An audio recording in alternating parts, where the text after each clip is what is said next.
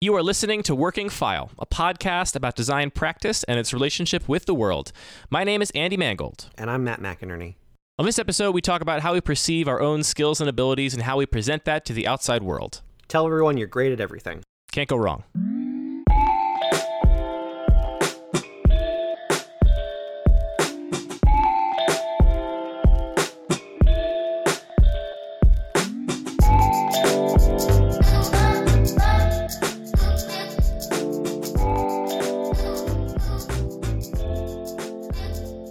Are we doing it?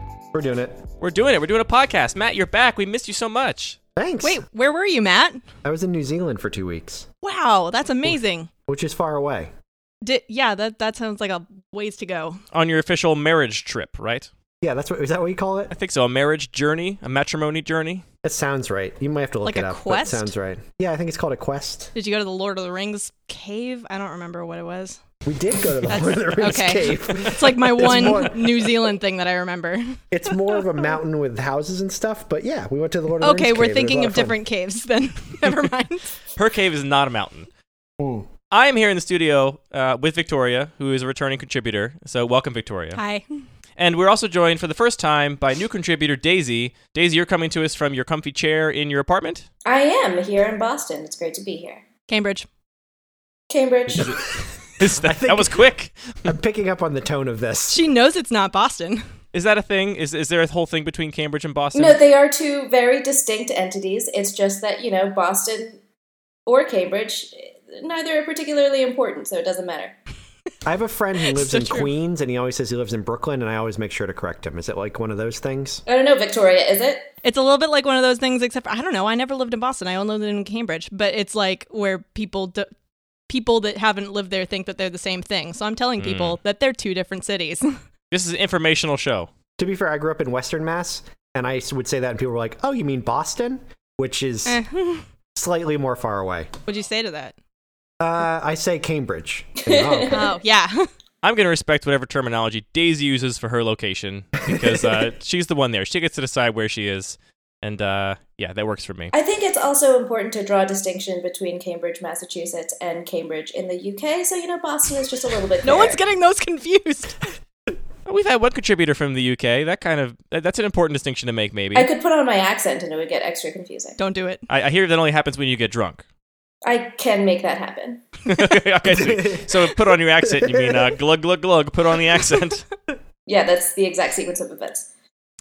Victoria, do you want to introduce the topic tonight? Because this is kind of something you had Oh my mentioned. gosh.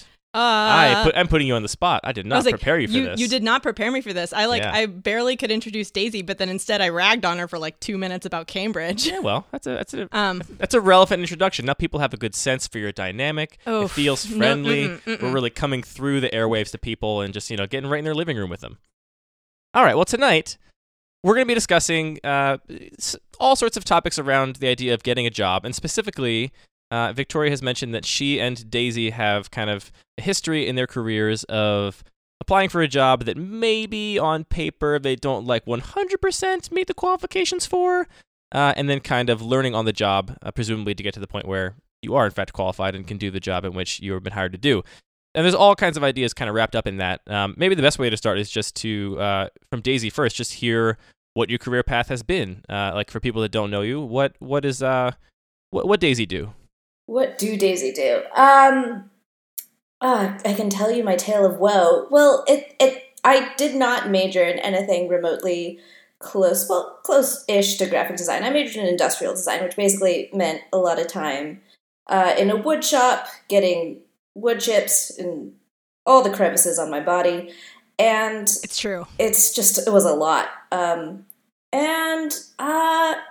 don't know. After there's not a whole lot of jobs available that involve getting wood chips in all the crevices of your body. People don't generally pay you for that, and Not the kinds you were looking for. not the gotta be kinds a I was subreddit looking for. dedicated There to are a that. lot of jobs actually. Craigslist is a good place to look. But towards the end of senior year, you sort of just do a panic and realize that you have no marketable skills whatsoever, and just apply to every single little thing that shows up in your inbox. And that's sort of what I did. And so where did you end up working out of school, and are you still working there now? What are the jobs you've had? I've had 4 jobs in 4 years, so we'll see if I keep that record up. I started out working at this horrific sweatshop of a place that was a consultant's in Waltham, Massachusetts, and it did most of its work in China. So it was really kind of not a.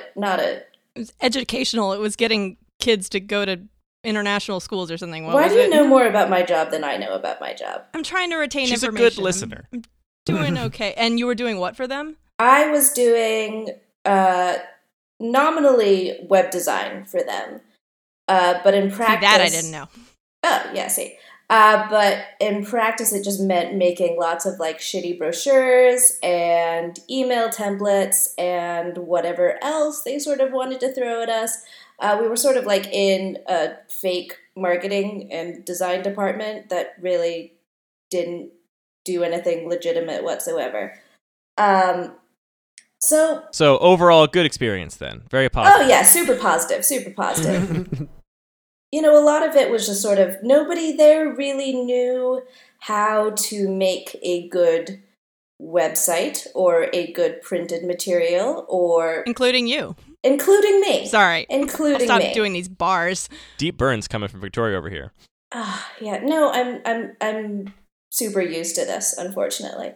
So, in terms of like learning on the job there, that was just sort of like spending a lot of time trying to go backwards and get the graphic design education that I didn't really have, just by looking at websites and looking at work that I did like and just trying to get somewhere halfway competent with that.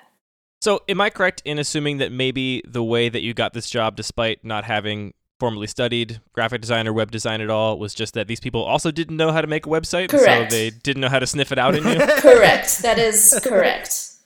I had design in my degree name. I went to a design school. There's the word design in the There's the word name. design in it. I'm trying to remember what my portfolio looked like at that point in time, and I'm sure it was horrific. I bet it wasn't that bad. So I had like maybe 1 or 2 pieces that were sort of graphic design related, and then the rest of it was just like blocks of wood put in various shapes. You can sit on this block of wood. Yeah. You can't sit on this block of wood. This block of wood is not for sitting, not even a little. And then, wait, I'm going to keep this moving. Where'd you go next? Say it. Oh my god, you're not going to make me say it out loud. No, you have to. It's not, I want to preface this by saying... You can't preface this. You can't... No, I'm going to preface it by saying I did not work at Snapchat. Which is what you're going to think I worked at. But I worked at a place that rhymes very, very closely with Snapchat.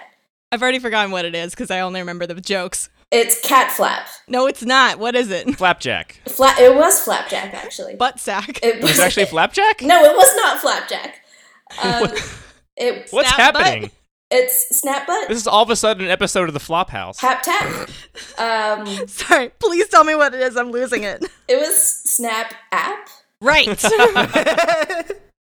Yeah. See how that's easy and fun to riff off of? Yeah, Snap app. Which is why it required the preface, because you were like, oh, you worked at Snapchat. I did not work at Snapchat. And that was sort of, I was the only designer there, and I only worked there for 6 months. But that was definitely a job that I was heavily unqualified for. So how'd you get that one?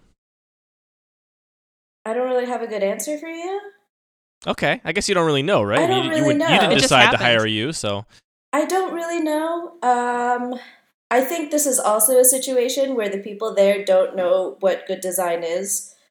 Because, again, I was the only designer there. I was working under the director of marketing. Like, he doesn't know what good design was. I got to the place I am by being an incompetent person working for incompetent people. Have you since worked somewhere where they know what a design is? So after Cat Flap, I worked at Wayfair. Flat pop. Hat Pack. I worked at Wayfair, where there was like a pretty well-established design department. Yeah, it's a big company. It's Yeah, a it's a big big company. e-commerce It's a company for people that pretty- don't know what Wayfair is. That's a very big website that sells things. Right. It's got a zillion things home, I believe, is the jingle. So, there's a... That's not a jingle. Sorry, go on. Do you want me to sing it? Yeah. Yes. No. Okay. Was that whole thing a setup to get you to sing it? So, This whole episode, yes. yeah. It still haunts me in my dreams, that jingle, sometimes. All right, fine. I'll look it up later. Keep going. Yeah, I'll send you the YouTube video. So there was a pretty established design department there. I want to say like 60 to 70 designers, ranging from product designers to like marketing email people. Creative director, product director, pretty, legit place. And I got there off the back of the work that I had done at Snack Tap. And the stuff that I had done there was pretty much just me improvising off of a not particularly good product, making it look reasonably presentable in my portfolio by emulating people who actually knew what they were doing and making it look like a facsimile of that. Of course. Yeah. They weren't actually good, robust designs in retrospect, and I think I knew that at the time. But they looked good enough within a portfolio that had other design work from my time at the consulting place that it was good enough to get me a product designer job at Wayfair. Moving on up. Woo! Yeah. This is you're climbing this ladder very quickly. At this rate, you're going to be like the CEO of the next big startup in a couple years. Yeah. No, now she works for all the Democrats, and next she's going to be president. Next I'm going to There be we go. president. Next. That's the other ladder you're climbing. So this job relative to the others, was this a more satisfying creatively job? Did you feel like the work you were doing was more challenging and higher quality, and you got actually kind of pushed? It sounds like the other places weren't really challenging you in that sense. The work just you felt like was kind of throwaway. Yeah, I mean, And, I wasn't really working with other designers at the previous two places that I'd worked.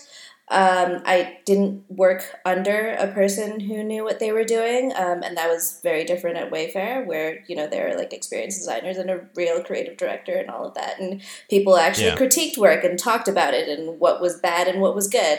Yeah, definitely.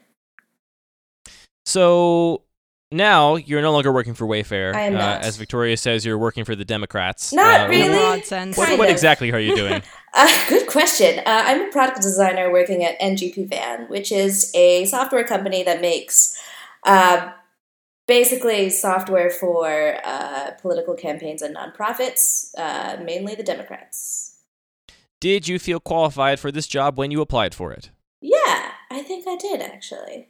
Did you, in a sense, feel qualified for all of the jobs? I mean, in a sense, I was. Well, Because I mean, none yeah, of them 'cause were obviously really you proved- legit, and I wasn't legit. So it lined yeah. up. It Right. matched up in the. Right. I think Spectrum. at Wayfair that was definitely a stretch, and there was a lot of fakery that went on in that process. I remember a lot of pointed questions in the interview process. They were like, "So you've worked at HackTap for 6 months. How's that going?" You've worked at Hacky Sack for 6 Hacky months. Sack at. No, it's 2 syllables, Andy. We have to stick with the Sorry. formula. This is new to me. Right. So at that point, I had been, when I was interviewing at Wayfair for a product designer job, I had been working as a product designer for maybe 4 months. Okay. I mean, it's worth noting. That's about the length of a lot of these new kind of alternative education programs that are like boot camps to get you to become a product designer or boot camps to get you to become a software developer. They are anywhere between 3 and 6 months. So, I mean, that's not like an insane amount of time to learn a thing, I don't think. And also, you rose through the ranks pretty quickly. Like, you were interviewing people at Wayfair. Well, yeah, towards everyone the does end of that your at tenure. Wayfair. You know what? Don't take this away from me. This You're is like a right, lofty yeah. goal for me. Okay. You've never interviewed someone before? No, why would I do that? I don't know. I just figured you would. Wow. Okay, thanks. Well, no, Ask I good questions. You're a you're good like- listener. Your judgment is sound. You'd be a good interviewer. Oh, no, I thought you just meant she's talking like, oh, I thought that you would have worked up to that. Well, no, at this because point. I consider you more not established, but like you've been working a legit job for longer than I've been working a legit job. Yeah, but it was a legit job that they specifically hired me to train me for. Right. Yes, I want to cover one thing before we go to Victoria's job history, because I want to talk about that too. The other thing I want to say is that you mentioned that while you were working at Wayfair, you were very much like emulating work that you knew to be good, even if maybe the sort of underpinnings weren't there for the sort of critical thought behind it or sort of the process behind the work. And yeah, I think you know this, but to point out to the listeners, like that's how everybody learns how to design, right? Like when you're a student, you do that. If you're in school, when you're early in your career, you do that because before you learn how to do anything, the sort of quote unquote right way, you always start by emulating. So I felt like you kind of said that with like a derogatory sense, like, oh, I was just copying work that I thought was good, but we went to a very expensive school. We went to a very expensive school. It was very expensive. I'd also like to point out that there's a difference between making good work that is sound and good for the user and like actually a good product versus making something that can sort of pass muster in a portfolio. Yeah. I think those are two very, very different skills, and I had one of them pretty down in terms of like making myself look reasonably presentable and having it look flashy and professional versus the one that gets your foot in the door. Having a good designed product. Yeah, and the other thing I want to mention is that, I know you, Daisy. Victoria knows you. I think you're very charismatic. I would expect you're a good interviewer. Oh, I'm a baller interviewer. So this is probably another important factor. It's probably another important factor to getting the jobs that you felt unqualified for is probably carrying yourself with a fair amount of confidence, having the sort of persona to go into a room and convince these people that, like, wow, this person really feels competent, even if I don't see it in the portfolio or whatever. Oh, absolutely. My one failed interview where the job disappeared after, they interviewed me, I'd gone through the process, and it turned out they didn't have it in the budget. They, like, emailed me back and were like, you are absolutely amazing at interviewing. Well, so that's a good thing to mention here, too, as people out there may be listening and thinking about their own prospects applying for a job they don't meet all the qualifications for. I think charisma will help you. We'll go a long way. Well, but what? How to have? Daisy could probably do a better job of telling you how to have charisma than I could. But let's go to your career path, Victoria. Oh, okay. I'm curious to understand, because I know that you have worked for the same place since graduation. That is not true. Okay, almost I do not true. know that. Chihuahua, Chihuahua. Sorry. Yes, thank you. I thought of this as a topic for a podcast because like it's what I did right out of college and it's what Daisy did right out of college, and Daisy just like kept doing it and I like caught a weird break instead, where I didn't have to exactly fake it and they just taught me. Anyway, so I studied illustration, which I don't have something like wood chips in all of my crevices to talk about. Paint under your fingernails, maybe? No, you could really opt out of that pretty early on. An unused Wacom tablet in your closet. Wacom? No. Wacom. Oh, is it Wacom? I have no idea, but I've only heard the latter. Oh, well, I've only heard the former. Well, all right, I'll fight you later. You say Wacom, I say Wacom. Yes. A Wacom, a Wacom. Continue. You good? Okay. Yes. So I studied illustration, which was not for me, which I knew at the time, and it sucked. I used to spend, Daisy mentioned Craigslist, and I almost like made a noise. It's like I used to spend a lot of time on Craigslist, just like knowing what little job prospects I would have, because I don't know why I thought that was like a good indicator, but it was. And also just like in my time in school, the graphic design department, they were so intimidating, and like it felt like the way that they talked about it. Maybe this was just at my school and where Daisy also went to school. They talked about graphic design like it was something that like no one else could possibly fathom, like so many things that they knew. Did you get that impression, Daisy? Oh, absolutely. It was like a lot of mysticism and yeah, no, that's just elusive shit. Pompous religiosity about it, where it's like no one can possibly know this and it cannot be explained either. So I don't know what they were doing in lecture, because I don't know. It sounds fun, but they were talking about it like they couldn't get jobs after school. So I'm like, how am I going to get their jobs? That's going to be hard. So I when we were graduating, I went where I thought that there would be a non-zero chance that someone would hire me, and that was New York, and specifically newyork.craigslist.com. And Everyone's favorite part of New York. I know. Yeah. Who's from there? I don't know. Not the guy from Queens. And I ended up with Burn, Mark. okay, I ended up with this $20 an hour job designing all kinds of for luxury brands for this dude named James who worked in a studio that it was like just me and him, and there was like technically a window, but there wasn't a lot of sunlight because it was like facing a courtyard. And a so I was chihuahua. doing like and a chihuahua. Did I not already say that? No. I said it in my brain. Daisy said it a lot loudly, but you didn't say anything about it. So sorry. There was a chihuahua that would come hang out sometimes. So I wasn't like technically working alone.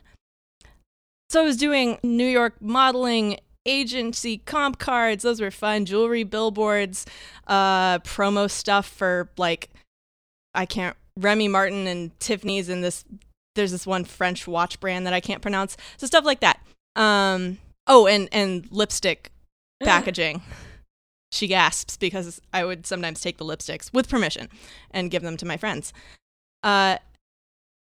So yeah, it just felt like even though I was like earning very little money and that was not sustainable, I was just like, hey, if I can get a job anywhere doing graphic design work when I have no training doing graphic design work, just like my letters that I draw for funds and what I've taught myself, and also most of the jobs that I will want in the future will also be in New York. So I decided to move there for that one really low-paying job and give myself like a year.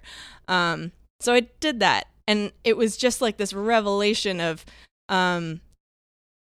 even though it was pittance, like someone is paying me for design, like, I did, like Daisy mentioned, feel like I could take those things and like really swing my way into a better job the next time.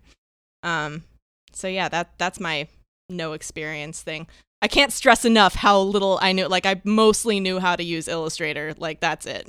So, did you present your illustration portfolio to James, the mysterious James, when you applied to the job, or did you just show up and say like, "Yeah, here's my Adobe key, so you know I have the"? It was like, I guess I had like some what you could call graphic design work and like a lot of lettering work because that was what I was really trying to swing. Mm-hmm. But yeah, no, not a lot. And my website looked bad. And I had like only just barely figured out most of the Adobe suite with like the people around me's help. Mm-hmm. And then, so how long were you with James and the Chihuahua? Which is like my favorite. It's like James. It's like James and the Giant Peach, but it's just James and the Chihuahua. Yeah. How long were you with them? I was only there 6 months before I was expecting to be there about a year.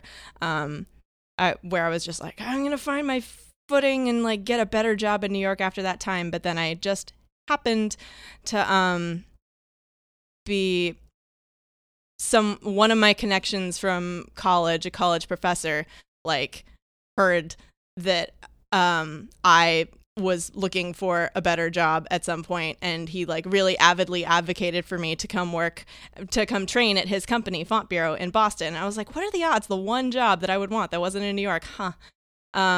So that was really I can't really take credit for that. That was a privilege of the school that I went to, that I had that connection that hooked me up with that. So those are my stories of not being qualified. So that job was to practice to become a type designer, which is something that you also had not studied formally, right? Like you didn't go to one of the master programs. No, I had. There was probably a couple lettering courses maybe at your college, but no real fonts or anything like that. I had one 6-month course, but that was the type design field used to be, as I understand it, a lot more like apprenticeship focused, where people would do what they did for me, which is like, hire someone and train them for about 2 years before they're like, a full-fledged, like, know what they're doing employee. Yeah. We're looking to hire a new know what you're doing person in our New York offices to come into the office every day and know what they're doing. You would think.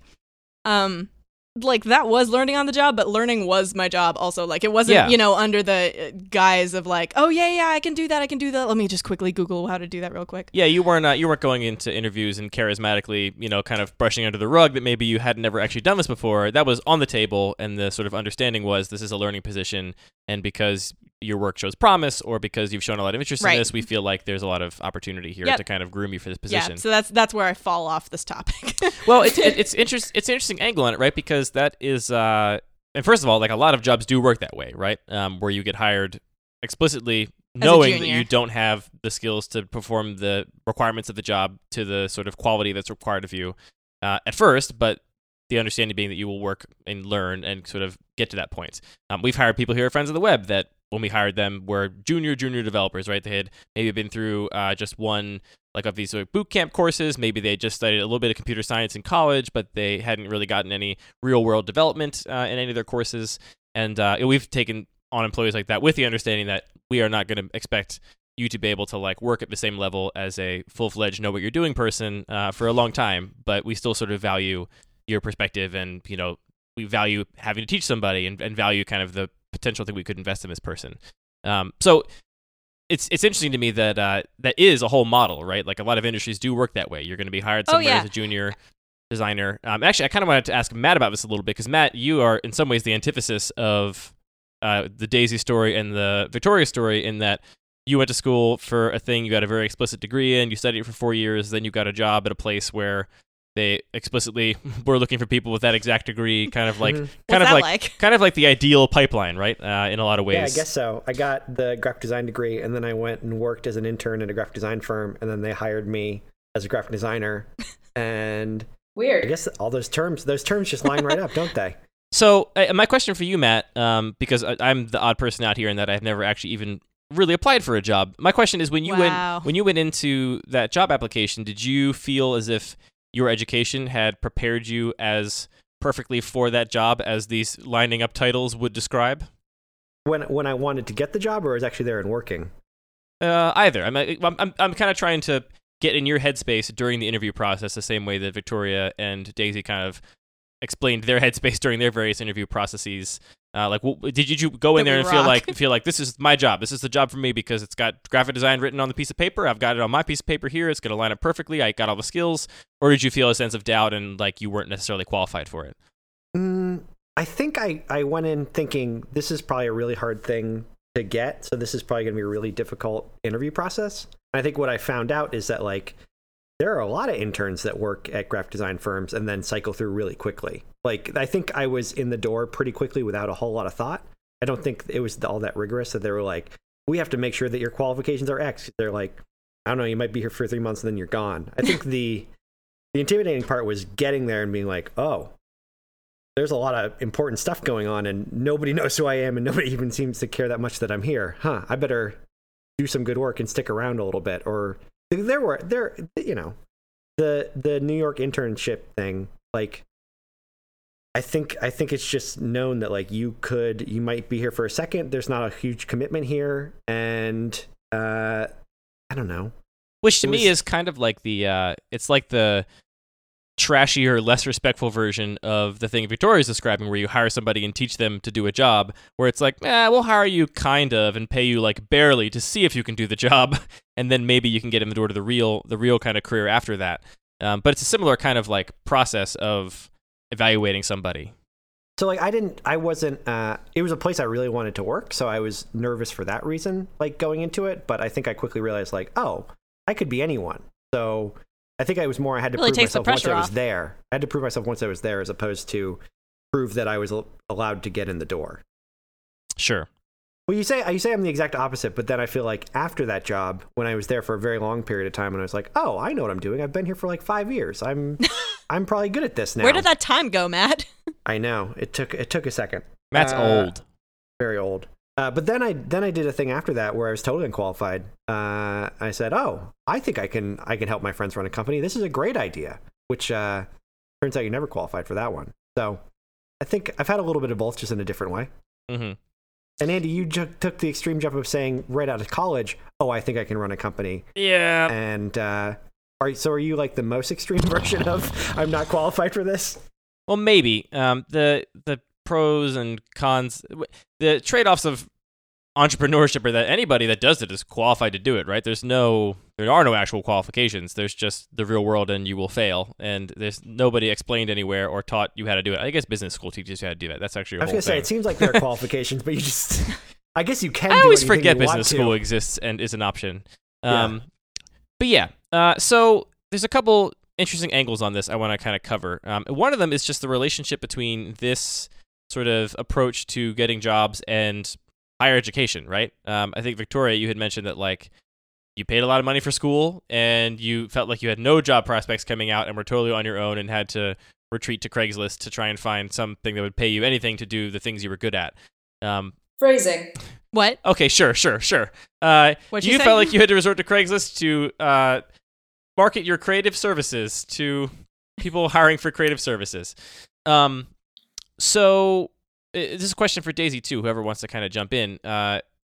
What was missing from the higher education experience that sort of made you feel like the things you were skilled to do, there were no jobs in? Was it just that no one told you that it's very difficult to make it as a freelance illustrator, or that no one told you that there are very few jobs for wood block shape maker? I didn't want to do it. So this was not a gripe with. This was well, I mean, I have gripes with like how solidly the divisions between what you can study were drawn, but no, it was mostly on me that I picked the wrong thing, and I don't know who. I also picked the wrong thing, I think. It's really hard. I always kind of felt lucky because I did not pick the right thing for any like process where like I thought really hard about it and figured out what the right thing was. I just totally fell same. backwards. But that's how we ended up here. But the thing is, like, I just felt backwards and I was like, oh, this is the thing I happened to end up doing. And it turns out I actually really like it and I'm happy to do it for my career. But it was just a stroke of luck. And I think from talking to people, my peers when I was going through college, I think that was a very similar experience, right? Like, either I picked the wrong thing, oops, and the sort of the thing about college is that for better or worse, it puts you on a track for the time you're there. And it feels like if you just do the next thing in line, the next domino will fall and you'll continue progressing, which I think makes it very easy. If you end up on the wrong track, you're like, well, at least it's a track, and you just kind of keep chugging along. It's like a painful track, though. I don't know. I mean, I think at our very, very expensive, snooty school, there definitely was more of, like Victoria said, there were very, very strict divisions between each of the fields. And within each one, but especially in graphic design. And I also want to note that when Victoria pitched this show topic to me, she said that all we were going to do was just dunk on all the graphic design majors at our school, so I'm going to proceed to do that. It's okay, they don't listen, they're too good.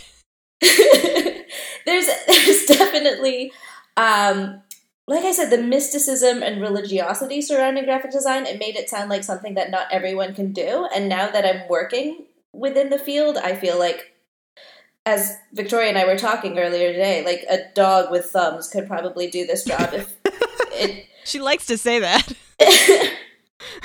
The thumbs are important, though. I feel like the point of the show is to really keep that mysticism alive so no one else can get in. So I feel like you're really blowing it for everybody. Right, well, dogs with thumbs. Here's the thing that happened is, like, you know, I did, like, some really bad graphic design work in high school. And at the time, you think that's like a totally legitimate thing. I did something in Photoshop with a pirated copy, and that's like what graphic design is. And it feels super accessible. And then you get to school and you spend a lot of money, and then somebody says to you, oh, my 12-year-old niece can totally do that. It is totally a graphic designer. And you kind of have to like swing the pendulum really far the other way as a reactionary measure to be like, no. This is like super difficult. Like, not everyone can do this. You have to be trained for like 8 years in a monastery to be able to lay things out on a grid.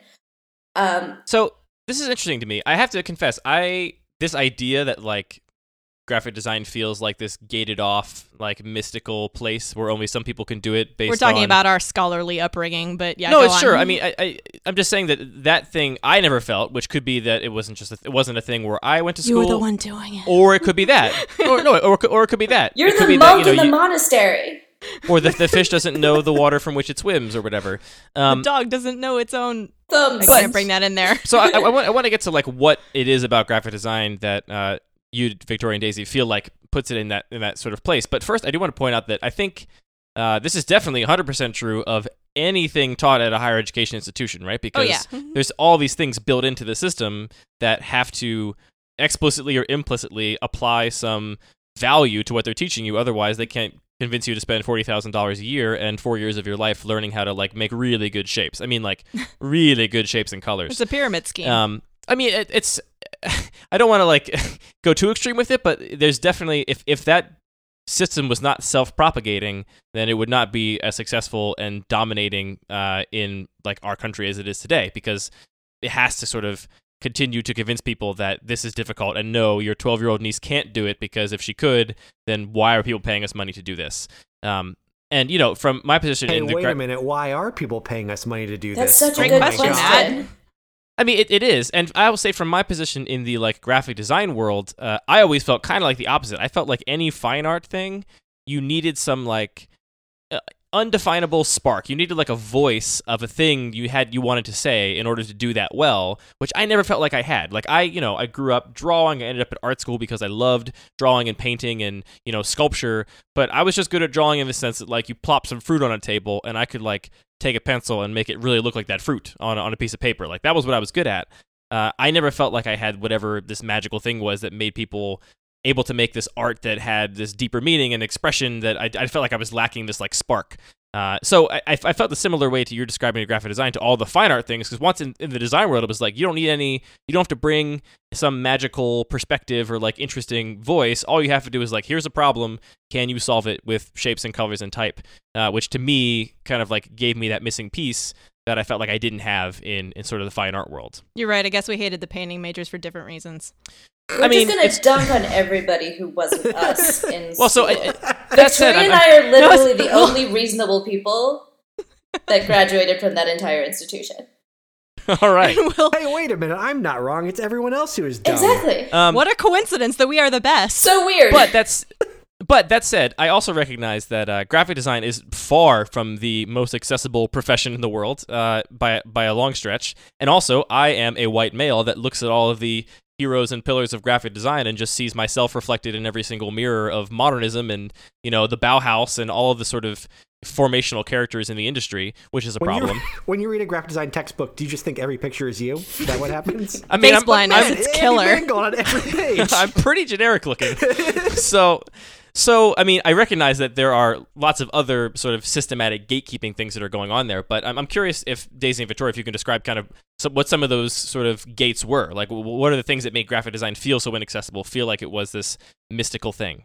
Other than the fact that most people that did it were like white dudes in black turtlenecks that were talking about... They weren't even... Oh, you mean the old people? I'm merely thinking about my peers. Yeah, when I think about my peers, I just think about, like, really cool people.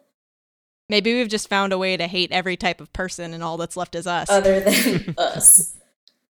And to be clear, like I'm not trying to say that your feelings don't make sense. I think they definitely do. I think it's also worth trying to figure out exactly why that is. And, you know, one of the reasons, like I said, is just the history of design and the things that are taught as like the important foundational ideas are very myopic. They're very coming from a very specific culture. It's not just white male culture. It's also, Western culture. It's also, modernism and all the ideas that are kind of contained in that morass. And all of these things are treated as if they are the one true way, right? Like this is the graphic design way. This is how you do it correctly. And it's kind of sometimes oblivious to the greater world context around it and all sorts of vectors. There you go. Vector joke. I think when we were in school, we were like, to some extent, lots of, like, most of the people in most of the majors had to at some point, like, lay out a poster for something. And, like, that wasn't true of all of the majors. Not everyone went and made a sculpture in their senior year at some point. And so it just felt like whenever we had to do that, I was so uncomfortable because I'm like, I know that someone else knows the correct way to do this and I don't. And I would like ask my friends in graphic design, like, please help me. Like, did I pick the right I don't know. It's just very nervous habit. I don't know. I don't like to be wrong. No, it's very interesting because what you're describing, I think is definitely true, right? Like a pretty big group of the population ends up doing something over the course of their schooling or career that you could say resembles graphic design, right? Like somebody will make a PowerPoint presentation for their, for their big talk at the insurance company, or people will make a flyer or an email template, like things that, are supposed to be graphic design work, quote unquote, but lots of people can do, which in some ways makes the profession more accessible. But you're saying basically because you were at some point forced to do graphic design, you were kind of put under pressure to do this thing well, which kind of shined a light on the fact that you didn't study it, felt like you couldn't do it well. Whereas if someone had said everybody has to make a figure sculpture for their for the presentation next week, now that I could do, you would have felt the same way about the figure sculpture department, possibly. I think for me, in my major, industrial design, there were a lot of conflicts with the GD department, partly because there was a lot of overlap between the two. Right. So, there was, to some degree, some dipping of the toes into user experience stuff in both industrial design and graphic design. I didn't do that because I was too busy making woodblocks. But there was sort of this area where it was like both of us were kind of doing the same thing, but from very, very product different design. angles. A lot of design happening. No, I said product design. Oh, product design. Never mind. Sorry. Both of them were sort of doing product design and graphic design. I don't want to say they were coming at it from like a snooty and practical standpoint, but since we're already dunking on them, I'm going to say that's what they were doing. Dunk. Versus, it wasn't a particularly good dunk, but versus... No. I'm trying to be your hype man. Time. Thank you. He thinks when you dunk, you yell dunk. Yeah, you have to yell dunk when you slam it in the hoop. Dunk. Versus like the more, I want to say like usability, product-y focus of the industrial design department. And I think we both sort of looked down our noses. I guess we were sort of snooty. How do you both simultaneously look down your noses at each other? Really strange necks. Just line up the noses. Yeah, just... You can do it. I'm doing it. Yeah, I mean, I think all of these programs, and I'm sure lots of programs outside of the creative world too, they definitely breed this kind of like tribalism where it's like, we are studying the correct version of this thing, right? Like all over there, the graphic designers are too concerned with, frivolous, shallow aesthetics. But over here in the industrial design, we care about how this chair works and whether it stands up and all these other things. And the graphic designers are like, they're just over there reinventing the chair a million times. But over here in graphic design, we are creating visual culture and we're establishing the tone and language that will be forever recorded in history. And, everyone has this kind of inflated sense that their tribe is doing the correct and right thing. But then here's the thing. Daisy and I went out and immediately got jobs designing things, and not necessarily all of them did. I've been just waiting the whole episode to say that. It's true. We got more graphic dunks. design jobs. Dunks. Before the graphic designers. Technically graphic design jobs. They were bad, but they were still... I want to say that looked it's at James because we and the had Chihuahua. really low standards. I was going to say, yeah. They probably looked at James and the Chihuahua and said, no, I know the Swiss champions. I can't possibly work here. What Daisy just said is like, that was crucial. We had very low standards. We were like, we really want to be employed immediately after graduation. I really didn't care what it was in. I was applying to be a flight attendant around the same time. Really? Oh, that's great. Yeah, I mean, you'd be really good at that. No, too short. I can't reach the top bins. It wouldn't work. Yeah, why were you even doing that? I did pass the height requirement. It was 5'1". I remember this very clearly. Well, congratulations. Yeah, thank you. I could be a flight attendant right now. I'm surprised that's not some kind of discrimination, but that's not for now. That's for conversation. I got fired from Ben & Jerry's because I was too short to reach into the bottom tubs. I thought it was because you were too weak to scoop out the hearty flavor. Well, that too. Like, it's hard to get arm leverage when you're too short to reach the bottom of the chest freezer. Oh, I didn't realize it was in the chest freezer. You were just like, I just couldn't with the ones with the New York Super Fudge. Yeah, New York Super Fudge chunk is super hard. It's like a block of ice with chunks. And then you put it at the bottom of a chest freezer, and it's really hard to get like any leverage against the ice cream. I'm sorry. Yeah, so it's like a block of ice with cream in it. Get her started on discrimination. What we're saying is graphic design. It's no ice cream scooping. No, that's really legitimately hard. A dog couldn't. A dog with thumbs would have a really hard time doing it. Could hold the ice cream scooper, but it could not never muster the strength to scoop. So it sounds like one of the lessons here is at least, you described it as having impossibly low standards, which I don't want to encourage people listening to have impossibly low standards, but I do think some humility. It's necessarily a bad thing because, like, so I mean, I say impossibly low standards, but I still think like ultimately, like, you learn more and do better with some really terrible job than you do just waiting around for Pentagram to hire you, you know? Wow. Sure. But that's what I was going to say is that if not, we can kind of maybe reevaluate low standards to just be a sense of humility, right? Like understanding that you can learn all sorts of things from all sorts of contexts, and you don't need to hold your skills and experience up on some pedestal to have sort of a valuable experience at a job, which seems like good takeaway for anybody listening, regardless of their sort of situation. That was very diplomatically put. Thank you. Diplomacy. So are we encouraging people to apply for jobs that they don't feel qualified for? And I will say don't feel, and also maybe are literally not qualified if we take the wording of the job description as word of law. Are we encouraging people to apply for those jobs that they don't meet the qualifications for? Duh. All they can say is no. Yeah, there's literally no risk. And, like, you just get experience doing an interview that maybe sucked. Or maybe you were very charismatic and they had to turn you down because they didn't have funding. Yeah. And the thing I'll say is I've been on the other side of the table in terms of, like, I've tried to write job descriptions and requirements for a job, and I've interviewed people.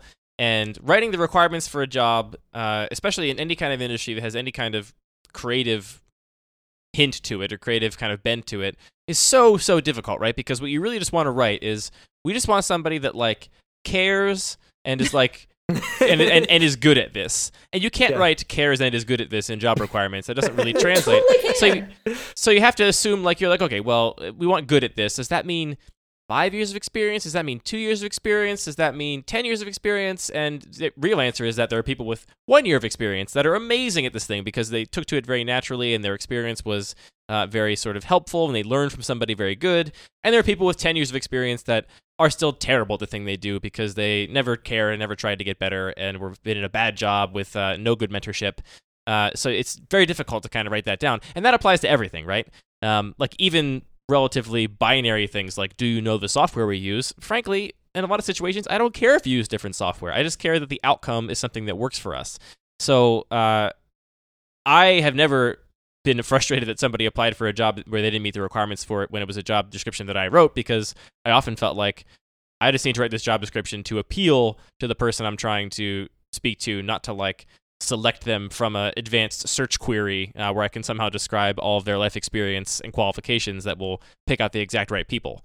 I think also if you've ever read a job description, that question where you're like, do I want somebody with 1 year experience or 5 years of experience? They always just default to 10 years of experience, so nothing is realistic. Like, I've read entry-level position job postings where it's just like, we want to make sure that they have 10 years of experience in all of these categories. You're like, that person doesn't exist. I feel like that's a whole nother category of they're not going to apply for this job. Yeah. So yeah, to summarize that, absolutely apply for a job you don't feel qualified for if you're interested in it, because I would say... It's kind of the game, isn't it? Well, yeah, I would say a large portion of the time, the people that wrote the job qualification list may not even mean to be deselecting you with their sort of requirements. They just don't know how to write down, we want somebody charismatic to come in here and sit with our chihuahua and design some fashion labels. So, yeah, I think that's an important thing to know if you've never been on the other side of the table, that writing job descriptions is like near impossible. It's very difficult, especially on Craigslist. They just don't care. But I think it takes like, and I'm still teasing this out of myself and the people around me, it takes a certain boldness to apply for that anyway. Boldness or desperation or both. And I don't mean desperation like so. I wasn't actually desperate for a job. Like, I wasn't going to be on it was fine. I have certain big, what's the word that I'm looking for? Anxieties. No. No, I'm trying I have anxieties. Is that what we're talking about? No. Let's talk about our anxieties. I'm trying to say, I had a big cushion to fall back on. Like, I wasn't, desperate in that sense. But safety net, thank you. Okay. A big net. Like a really big pillow. Still, like, just really wanting to, not be looking for a job for very long. Certain amount of, quote, desperation and, quote, boldness. But anyway, I went off in the desperation part. I was trying to ask, like, where does the boldness come from? How do charisma? Not the charisma. That was just a throwback to last. But, like, well, there is a shortcut, and you can just lie about having charisma and being confident. Yeah, no, pretend. no, I know, Just but I pretend find and do what you see other people doing. not everyone can do that. Like, Yeah, I think Daisy, it's harder than how just did you saying it. get this way? Well, no, like I am this way also, where I think I'm the best, but like You are the best. for sure. how Wait a minute, but I think I'm the best. How can we all be the best? Wait. How is this working? you are the fastest dog as well. I mean, Daisy, do you have any insight into that? Like, how you kind of carry yourself with that kind of confidence when you're going to an interview where you know that if they could sniff the lack of experience on you, they might turn you away? This is so deeply ingrained in her being that she can't answer this question either, can I? The fish knows not the water in which it swims. Right. No, Sorry, go on. I'm just so devastatingly charming. I don't know what to do with myself. We're not helping the listener at all. I mean, part of it is If anything, they don't like us more. Listeners are now charmed completely, but they are not informed. I mean, it's not that I think that I don't. I do think it is a practiced skill, being able to present and interview and do so in a way that doesn't come across as stiff. I think that is a practicable skill. And I do think that it is one of the primary things that I learned at our very expensive art school that is a skill that has translated well in my career. Who taught you that? Oh, you had to make like presentations and shit, didn't you? Yeah, we had to make like constant presentations and like constant like pitches because it was like, you're product designers, you're going to sell things. Huh.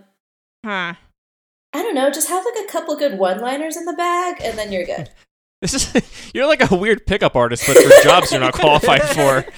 You're like, just nag them, then they'll want to hire you. Sometimes if you put on a Cat in the hat, it really gets them. No, because they're curious about the hat. I have this line that I use. It's called peacocking. I've used What was this. the line? I've used this joke at every, and it's not even a joke because it's like not a good joke, but it's good for disarming. Future employers, stop listening right now. Yeah, stop listening because I'm going to use this line in every single thing. Like people ask you, like, so like, what do you do in your spare time? And I just like answer boxed wine. And for some strange reason, people are very bowled over and charmed by that when I say boxed wine. Matt's laughing. Isn't that charming? Thanks, Matt. And it was to the point where like I was at Wayfair and when I was leaving, everyone signs like the card. It was like best wishes, and the people I'd interviewed with like 4 or 5 people at the time, and they all remembered my boxed wine line, and they all just like signed my card, boxed wine, ! And that was it. Had you like not talked to them in that whole year? Or, like, You know what it was like? I do not like talking to my coworkers. I'm great in interviews, but terrible in an office environment. All right. You don't mention that in the interview. Future employers, stop listening.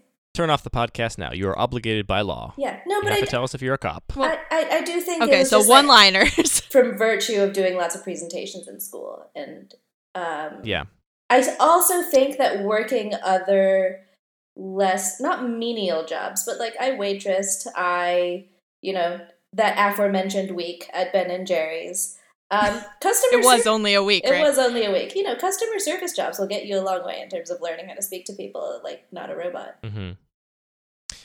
I have an interesting kind of relationship with this in that for the vast majority of my life, and still to this day, I am able to carry myself with confidence. It comes naturally to me, and it always has. Sometimes it is a problem in that I'm trying to present an idea in a way that I would like to express some doubt about my presentation, and yet I'm unable to because people just perceive confidence in how I sort of behave in the world, which has been probably almost entirely just a privilege of mine that I can walk into a room where I'm completely unqualified. And the examples that I can kind of relate this to here are when we were like pitching our early clients for our company, we had no experience doing anything. They were like, can you build an e-commerce website? We're like, absolutely, we can build one of those. It's what, a website where you sell stuff and there's a buy button? We could do that, no problem. Or have you ever done any data visualization? And we're like, sure, yeah, we made a graph once. We could do that for sure. And that's something that I've always been able to do, is just walk into a room and be like, yeah, we can figure that out. We're good at that. It's weird. Not everyone has that, right? No, and I say I have a conflicted relationship with it because as I've gotten older, I've started to suspect more and more that obviously the way it affects me outwardly in the world, it is primarily a good thing in that I'm able to convince people that the ideas I have and the capabilities I have are worthwhile, and that has helped me immensely in my career and life. I've started to feel more and more as I've gotten older like this innate thing in me is like bad for me, like existentially. Like it's bad for Andy's sense of self and person to not have to work uphill on these things. And I often kind of feel like it's just, I don't know. It's something I've come to like try and actively work against, right? I've tried to figure out the words I can say that people will not think that I have it all figured out and am, very confident in my solution to whatever the problem sort of at hand is. This is like the best problem I've ever heard. Well, no, it is. I mean, but it here's is the thing. like a really good. Well, I actually know, because I feel similarly about my effortless charisma that I apparently have. Because I actually had a professor give me feedback at one point that was basically like, we would present before panels of people who weren't super familiar with their work and weren't like in on the process. And like everyone who had seen my work along in the process, like my professors and my peers generally weren't super impressed. But if I have 20 minutes to present before a panel of people who don't actually know anything about the work previously, they generally are really positive about it. And that was feedback I got from my professors, who's like, listen, your work actually isn't that good. It's not as good as the way that you're spinning it. See, and I wish someone had told me that, but no one ever actually even told me that. I just, I was able to get through things in life without having to learn the skills I should have learned because I was able to package it up in this little confident package and give it to people. And here's what I can say. I don't know how to give this to somebody else because it's so innate in me, and I also kind of don't want to give it to other people because I feel like in some people it's a bad thing, right? Like on my worst days, you can call me an arrogant, jerk because everything I say sounds like I know what I'm talking about and I'm a know-it-all. Even when I actually truly don't have confidence in what I'm saying, I can't avoid sounding like a know-it-all because that's just how things come out of my mouth. So I decided to make a podcast. But the thing I'll say is I don't know how to cultivate this in you, dear listener, but I have a sense of how you could cultivate it in your friends and peers, which is to like support them, be like utterly and completely supportive of the people in your life that you're close to and you care about. Because one of the big reasons I think I ended up the way that I did is that I always had the like 110% support from my parents growing up in every creative thing I ever tried to do, right? I had some dumb idea to build a wooden robot in the backyard. They were like, awesome, this is going to be great. We're very excited for you. And the whole thing failed because it's a horrible idea. I was not an engineer. I was 12. Whatever idea I had complete support in. And I have to assume, laying on the therapy couch, that's one of the reasons why I am the way I am today. And so if you can't give this ability to yourself, at least give it to your friends. Tell them how great they are and talk about be supportive in their work, because maybe they will have that in the back of their head subconsciously when they go into their next job interview and will be able to carry themselves with the confidence that they're trying to kind of pull from inside themselves. And while you're at it, talk to yourself like you would talk to your best friend. Don't say mean things to yourself. Yeah, Victoria. Don't do that. Shut up, Days. Victoria's been saying a lot of mean things to Daisy. I have to assume this is some kind of projection going on. No, that's just what everyone says is like, when people are so critical of themselves, like you wouldn't say things to your friend that were that mean. Like, don't say that to yourself. I can make fun of Daisy because I love her this much. And she knows it. And go to therapy. Oh, yeah, sure, of course. Wait, did this just morph into Dear Prudence? Maybe, but everyone should go to therapy. Good. One thing I have noticed in people who don't feel like they have the presenting skill or like confidently saying a skill, like a lot of the times the way it comes out is to preface and talk about all the ways that either the thing I'm presenting is maybe not up to par, or like the interview won't go well or whatever. And I would just say skip that part. Like, I don't think it's conscious, but I think you'll see that in a lot of people. They're just like, okay, before I get into this, I need to tell you this, and this. And or apologize. Yeah, a lot of people apologize in advance for everything. This was one of the only like hard and fast rules for critique when in some of the college courses I've taught is like, you may not give us any context around the creation of this work whatsoever. Both, I ran out of time last night and the paint didn't dry, or I was really kind of upset when I was making this. We were talking about the work. You may not give us context because you will either undermine yourself or you'll provide context that will not be there to support the work in the real world, and that's useless. I think that's the thing people miss, is that even if it sounds like you're trying to make the work seem better given the context, you're always just making it worse. Pretty much. And if it's yourself, if it's yourself in an interview, you're just making yourself seem like a worse candidate, which is right. No, terrible. just like say that to your friend before or after. Say it to yourself. Yeah, before keep it in your head. cut it out. Just don't Yeah. say it. And then just say boxed wine whenever they ask you a question in the interview. That's all you need to do. And No they're more. like- No more. She was nice, but she seems like she has a problem. All right. It does seem like it works to the answer to a lot of questions. What's your greatest weakness? Boxed wine. Yeah. there we go. Come up with another one. Throw me Matt. another one. Throw me another What's your one. greatest strength? Boxed wine. Boxed wine. Where do you What's see yourself in 5 years? Boxed wine. Oh, that's just sad. All right. Let's move on to the final sort of thoughts for everybody. I feel like I got my sort of final thoughts out. Matt, I'll give you first crack. Do you have any final thoughts before we close this episode that was up? my final thought. I said just pretend. Throw away all the prefacing and just pretend that you're very confident. And even if you're not confident, people might believe you. And that's all you want. All right. Victoria, do you have any final thoughts to wrap this up? Anything you didn't get to say that you really wanted to say? I just wanted to say what I was saying before about how heavily the lines are drawn in between what you study in college, and I feel like we're told in just like quiet speaking tones, inside voices, like it doesn't matter in design what your major is. But then like there are megaphones everywhere that like everyone can hear and see that are like, your major is your life forever. So I so wish that someone had emphasized to me while I was studying that I could do whatever, because that would have saved me a lot of angst. I mean, I figured it out pretty quick, but like there were a bad couple of years where I didn't like what I was doing and I didn't know how I was going to get to do what I wanted to do. And I wish someone had told me that I could. Daisy, put a bow on it. Can I just end this with boxed wine?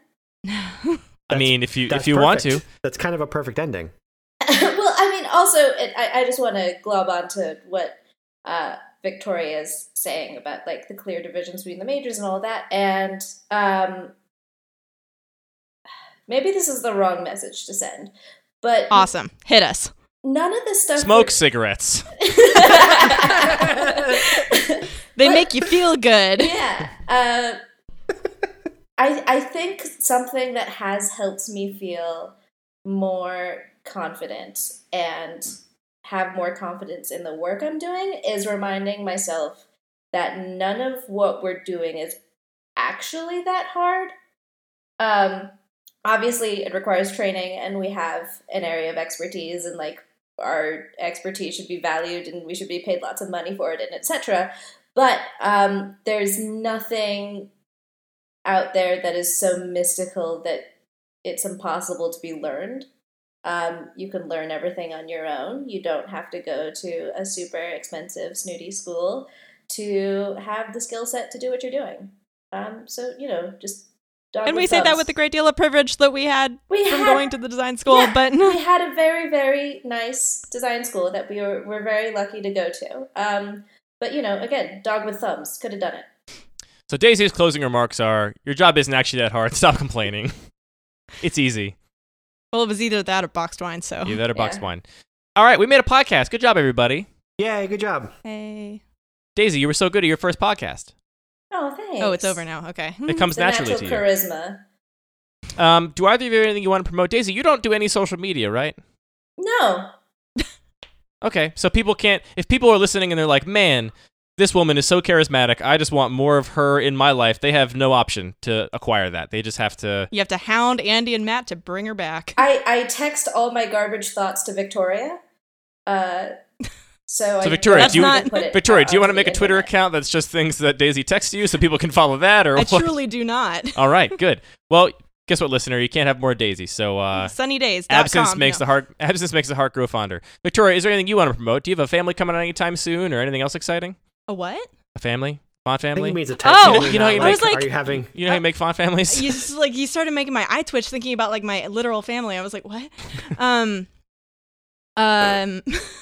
Andy just turned into your parents. Are you having children anytime soon? Is that happening? I'm The not, classic I ending to a promise. podcast where you ask people how their life planning is going. Oh god. Follow Victoria on Twitter. Follow Victoria on Twitter. It's at Victoria Alicia because my name isn't available. Victoria Alissa. Wait, Victoria, can I promote your mom's food blog? Yeah, Sure there you you go. can, Daisy. That's what you can promote, Daisy. Victoria's Do you remember mom what has it a is? really good food blog. It's called foodlustpeoplelove.com, and Victoria designed the logo. and the fonts. She's And using the my fonts now. Oh, and the fonts. I only just recently fixed that because Dropbox changed their public folder where I was hosting the fonts. Shh. You can find out more about that on Twitter when you Yep. follow Victoria Elisa. Alicia. Alicia? Yeah, sorry. Did you say Elisa before, though? No, Alicia. Oh, goodness gracious. You All right, this podcast is over. Everyone did a Yeah. great job. All right.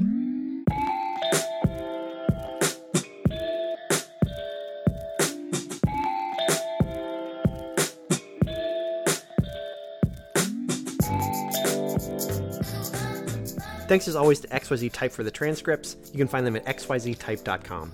Follow the show on Twitter at Working File. We've been posting a lot of polls, and we want to know your answers to those polls.